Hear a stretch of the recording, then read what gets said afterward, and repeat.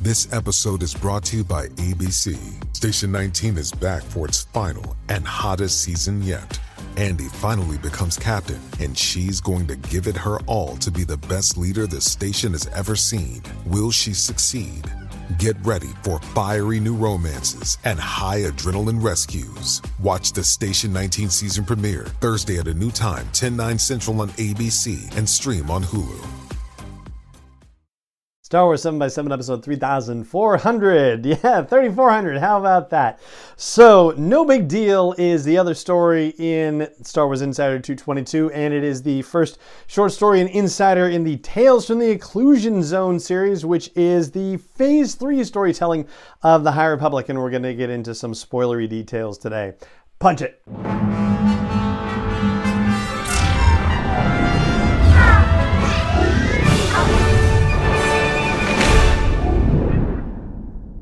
Hey Rebel Rouser, I'm Alan Voivod, and this is Star Wars 7x7, your daily dose of Star Wars joy. And thank you so much for joining me for it. So we got some catching up to do because there's some storytelling from Phase 2 of the High Republic that we haven't talked about here on the podcast, and also some storytelling that took place across a bunch of phases. That would be the Tales of Light and Life, or Stories of Light and Life, that collection of short stories from the High Republic that was released a month or so ago.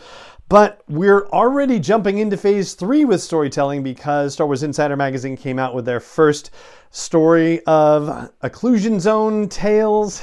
And there will also be a new High Republic novel coming out next month. So yeah, it's going to be a bit of a busy time in High Republic storytelling coming up. But for us today, we're going to talk about No Big Deal Part 1, which is the story that's in issue 222 of Star Wars Insider Magazine. This is going to be a bit spoilery, but not totally spoilery. And as I said, it's part 1, so presumably if they do it like other stories in the Star Wars Insider collection of tales that they've done, there will only be 2 parts on this one. They have done some single issue stories, but they've never done a 3-parter yet. So who knows, might happen. Anyway, so this one's from Lydia Kang, and it features our heroes again, Josh and Pika Adren.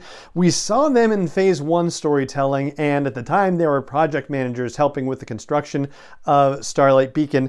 Since then, they have become members of the Republic Defense Corps, basically joining right after the fall of Starlight Beacon. So after the events of the Fallen Star, they've been in it for a little more than a year at this point.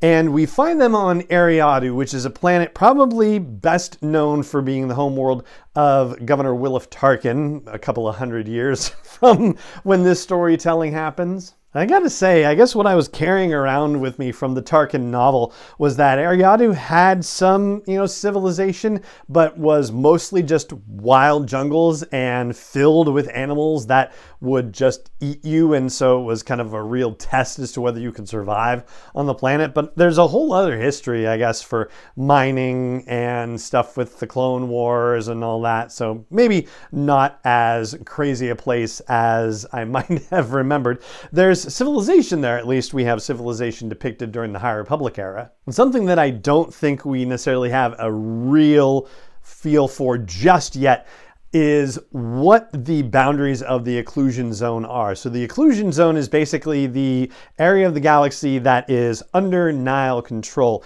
It's not as simple as saying it's part of the Outer Rim territories, for example, because Eriadu is in the Outer Rim.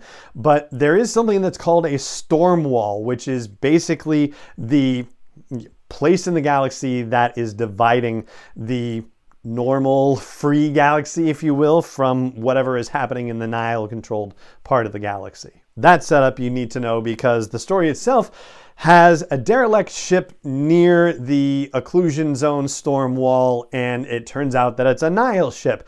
And so an admiral is going to send Josh and Pika off to investigate and hopefully be able to salvage an engine and some communications parts, because that might be a way for ships to be able to make their way into the Occlusion Zone. So apparently the storm wall can't just be flown through, like you need some Nihil technology to be able to get through it. Supposedly with the last transport that went by and scanned it and saw it there hadn't been any of the life signs detected on it, but by the time Josh and Pika get there, either they find out that was a trap or they find out that they just didn't get there fast enough and other people are arriving, and it could be a really bad scenario, and suddenly things aren't working on their Republic long beam. It just, has a filled with static on the comms, and then shipboard systems start going out, and there's no explanation as to why this is happening.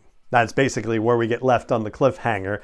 There's something going on with a character named Evie Cassett, who is the niece of Hedda Cassett, and that character is important all the way back to phase 1 of the storytelling. Hedda Cassett was the pilot of the freighter transport, cargo transport, the Legacy Run. That was the ship that got attacked in hyperspace and ended up breaking apart and creating the great hyperspace disaster. Hedda was the pilot of that ship and managed to save some people on the ship, but obviously wasn't able to prevent the disaster from happening. Not her fault by any stretch of the imagination, but very cool that she was able to save some lives somehow in the process. But yeah, something unusual seems to be going on with Evie Cassett, the niece. I don't know, it just feels like Lydia Kang is setting something up with her. She wanted to go on the mission with Josh and Pika and ultimately was rebuffed. And yeah, there's just, something odd going on with her. So yeah, we'll have to see what happens in issue 223 of Star Wars Insider when that comes out and find out what the exciting conclusion is going to be. I'm glad that we're getting to check out phase 3 storytelling. It's been a while, and it's also been a while since we talked about any High Republic stuff, as I said. So yeah, I might have to look back at phase 2 and see what there was to learn from the rest of the storytelling that we haven't covered yet. But that'll do it for now and for today's episode of the podcast. And it just remains for me to say thank you so much for joining me for it, as always. And may the Force be with you, wherever in the world you may be. Star Wars 7x7 is not endorsed or sponsored yet by Lucasfilm Limited, Disney, or 20th Century Fox, and is intended for entertainment and information purposes only. Star Wars, the Star Wars logo, all names and pictures of Star Wars characters, vehicles, and any other Star Wars-related items are registered trademarks and/or copyrights of Lucasfilm Limited, or their respective trademark and copyright holders. May the Force be with them. All original content is copyrighted by Star Wars 7x7. We hope you love it. O'Reilly! You need parts? O'Reilly Auto Parts has parts. Need them fast? We've got fast. No matter what you need, we have thousands of professional parts people doing their part to make sure you have it. Product availability. Just one part that makes O'Reilly stand apart. The professional parts people.